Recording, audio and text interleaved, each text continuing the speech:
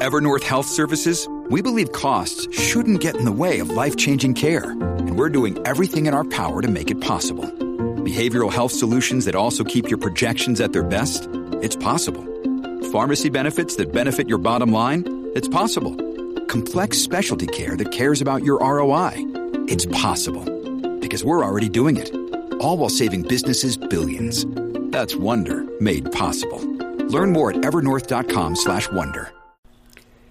Hey, how's it going? This is Matt here from Silver Fortune. So the last couple months, and especially the last week or two, has been absolute mayhem for the U.S. stock markets. You know, if you look at three of the major indices, the Dow Jones, the S&P, the NASDAQ, you know, the NASDAQ is already on the cusp of officially being in a bear market, down 20%. The S&P, the Dow Jones, they are not there yet. They still have some ways to fall to reach that threshold. But many of the individual stocks that make up those indices are in a bear market. I mean, it's been absolute mayhem. And you know, as it relates to precious metals, you've seen this significantly influence silver and gold prices over even just the last couple of days. You know, we had the Fed meeting, the announcement come out this Wednesday. Jerome Powell and the Fed basically said, we're raising rates, which was no surprise. But then they went on to say that balance sheet unwind, that's on autopilot. That's not going to end anytime soon. And, hey, we're also looking at another 2 rate hikes in 2019. That kind of sent a message to the markets that maybe they won't get it. Maybe they're just not at all sympathetic. Maybe the Fed put is no longer in place. And so you saw somewhat of a safe haven bid to precious metals. Now, we can't call it that completely because we know that over the last couple days, the dollar index has suffered to some extent as well. You know, the dollar index following the Fed meeting. Basically, what you saw initially was silver and gold went down after that Fed meeting, but then very quickly, within 24 hours, it was up to where it was before, and not even then moving up a little bit more. And I think that's not surprising. It shouldn't surprise us, because that's how silver and gold should perform as a safe haven asset. And yet, over the last couple of years in this market, there have been times where I felt, would have made sense for them to catch a safe haven bid, whether it's turmoil in the markets or around the world, and yet they haven't, right? You see it sometimes, you know, for a while there, this whole business with North Korea, right? That caused a bit of a safe haven bid. Or back when the first time that, U.S. launched some cruise missiles into Syria, you saw silver and gold move up. That was April of 2017. I think.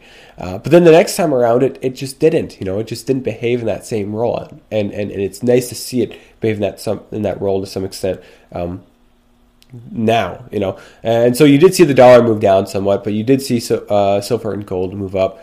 These aren't breakout levels. Gold, you know, still has a top 1,300, you know, as one of its next kind of major lines of resistance. Silver, it would be nice to see it out of the $14 range. Right, but you know, as we head into the new year, as we kind of move into this seasonality for silver and gold, which over the last couple of years has been very positive for silver and gold to go up. I think things are looking up for precious metals, which is not something that can be said for a whole lot of other asset classes out there. Now, Jim Cramer from CNBC, Mad Money, you know, he's been on there forever, it seems like. And of course, he always has his stock picks, and he's always got an incredible amount of energy, enthusiasm for whatever he's talking about. He was on yesterday talking about the Fed rate hike and how frustrated he was about it. The title of the article, Cramer feels powerless after Fed hike, tells investors to buy gold. Basically, what he says is that he's frustrated with what's going on with the Fed. He thinks that it was a mistake to not only raise rates but also give such a stay the course type of message from the Fed. And he thinks that they should have been a little bit more dovish. Now Jim Cramer is interesting. You know, he's like a lot of those. there's different types of people out there in terms of what they understand about the economy and Fed policy. And actually, I heard Peter Schiff talking about this just the other day, and so I'm not going to repeat everything he said. But basically, you have some people that that understand it, and they get it that in terms of monetary policy, like even if it's going to pop these bubbles, even if it's going to crash the economy, raising rates is still a good thing because they've been far too low for far too long. Now, you guys maybe know by now that I'm not a fan of the whole idea of a central bank controlling interest rates in the first place, but that's another conversation.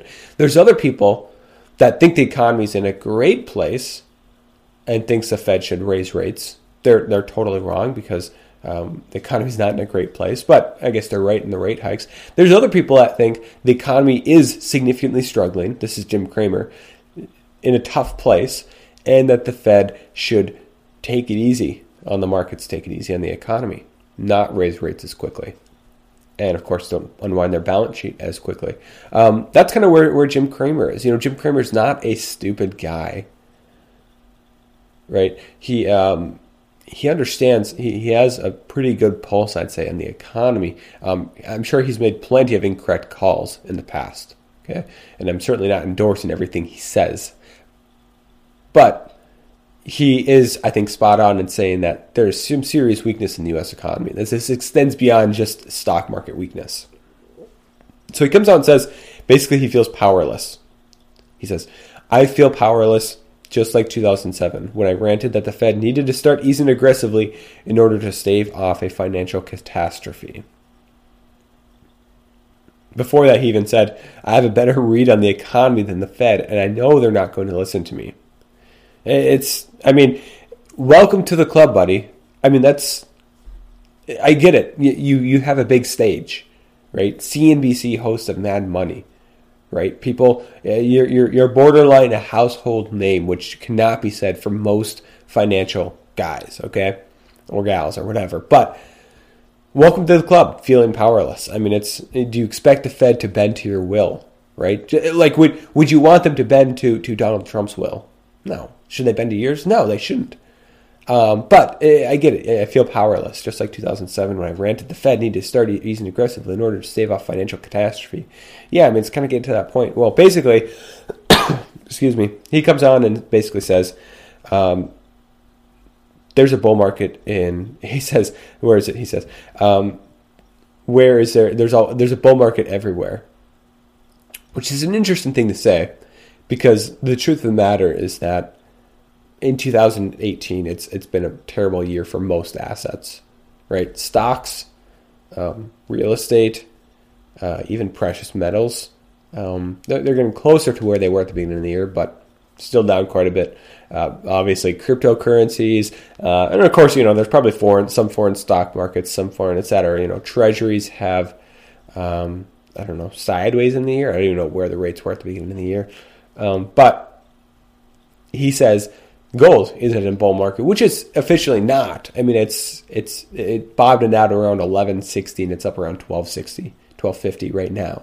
So that's not officially a bull market. But it's interesting that he says that. And he also says it's basically kind of like it sounds like he's kind of calling it a safe haven. Like, hey, the stock market's crashing. We've seen this before out of the Fed. We've seen this whole crash of the markets, this drop or stifling of economic growth by the Fed and everything else. Buying the gold, basically, he says. Now, again, here's where he's not entirely right, in my opinion. When he says buy gold, would you guys want to guess as to what are the two recommendations he gives? If you said American Gold Eagles and Canadian Maple Leafs, you would be incorrect. Because no, he does not mention physical gold at all.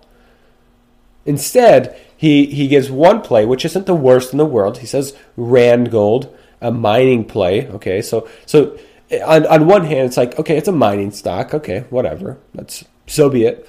But on the other hand, it's like, come on, that's not gold. Like you don't have counterparty risk with gold. It's supposed to be a safe haven asset. And yet a company like Rand Gold is sensitive to a lot of other factors, whether it be management or profitability, etc. But he gives maybe they're a profitable company, maybe they're a good investment, but it's not gold. It's a gold mining play. It's a gold mining stock. Okay. The other option he gives is GLD, which again is disappointing. I mean, I'm not saying GLD is the worst thing ever. It's not. I mean, for market traders, there's a time maybe to be in GLD, to be in SLV. Certainly, if you think they're going to perform better than just staying in cash for a time period. But investors that want a true safe haven asset shouldn't, I think time and time again, have been duped into thinking that long-term a good safe haven asset is SLV and GLD, and they're not, right? There's a significant amount of counterparty risk. I mean, they totally fail the test of if you don't hold it, you don't own it, right? They're backed by supposedly physical silver, physical gold, but the ability to take possession of that, take delivery is basically not something the average person can do, especially for SLV. Even the big firms, I doubt that they ever do it. I mean, it's just kind of a, hey, I'm going to buy this because I trust that you have this on hand. But what if they don't? And even if they do, like, what if you wanted to take possession of it because you knew you needed to because of some extenuating circumstances? Well, you can't. I mean, it's impossible, right? So GLD, that's the other one he gave. So, I mean, I don't know. Maybe, I get it. It's where he comes from. That's the realm he lives in, is the digital asset world, the stock market world. And the idea of physical gold, physical silver is a foreign concept. Or maybe it's a concept he understands very well and he considers it to be a bit of a conspiracy theory type concept or something like that. But, nonetheless, I think, Jim Cramer has shown us once again that he can be right on some stuff and maybe wrong on some other stuff. And I think he's absolutely right in saying that gold is moving into a bull market, that gold is a good safe haven asset right now, a good asset to buy while stocks are just struggling, especially Rand Gold if you want a significant amount of your portfolio, because some people, and certainly none of this should be taken as investment advice from me. I don't know if Jim Cramer, if he gives that disclaimer, but Rand Gold, officially, some people say I'm only going to put 10% into gold. Well, you can kind of break that rule if some of it's in Rand Gold and then some of it's in GLD or whatever other mining stock out there, But, certainly make those decisions for yourself. But nonetheless, I found this to be interesting that you're seeing it's mainstream people buy into silver and gold at a time like this. And he didn't mention silver, so I shouldn't be saying silver, but we know that they oftentimes can move in tandem. And I know some people are going to say, the economy's doing poorly, you'd expect silver to go down eventually, but I'm not so sold on that, especially given the ratio, the gold to silver ratio, as well as some other factors that I'm not going to rehash now. I've talked about them plenty in the past. The one final point I'd like to make is that it will be interesting to see. So we've seen a safe haven bid in the paper markets. We've seen gold go up somewhat, silver go up somewhat, just in the last couple of days. It'll be interesting to see what happens in the physical markets. I'm talking retail demand, right? Because I talked about back in February when the stock market was in a correction back then, or moving into a correction.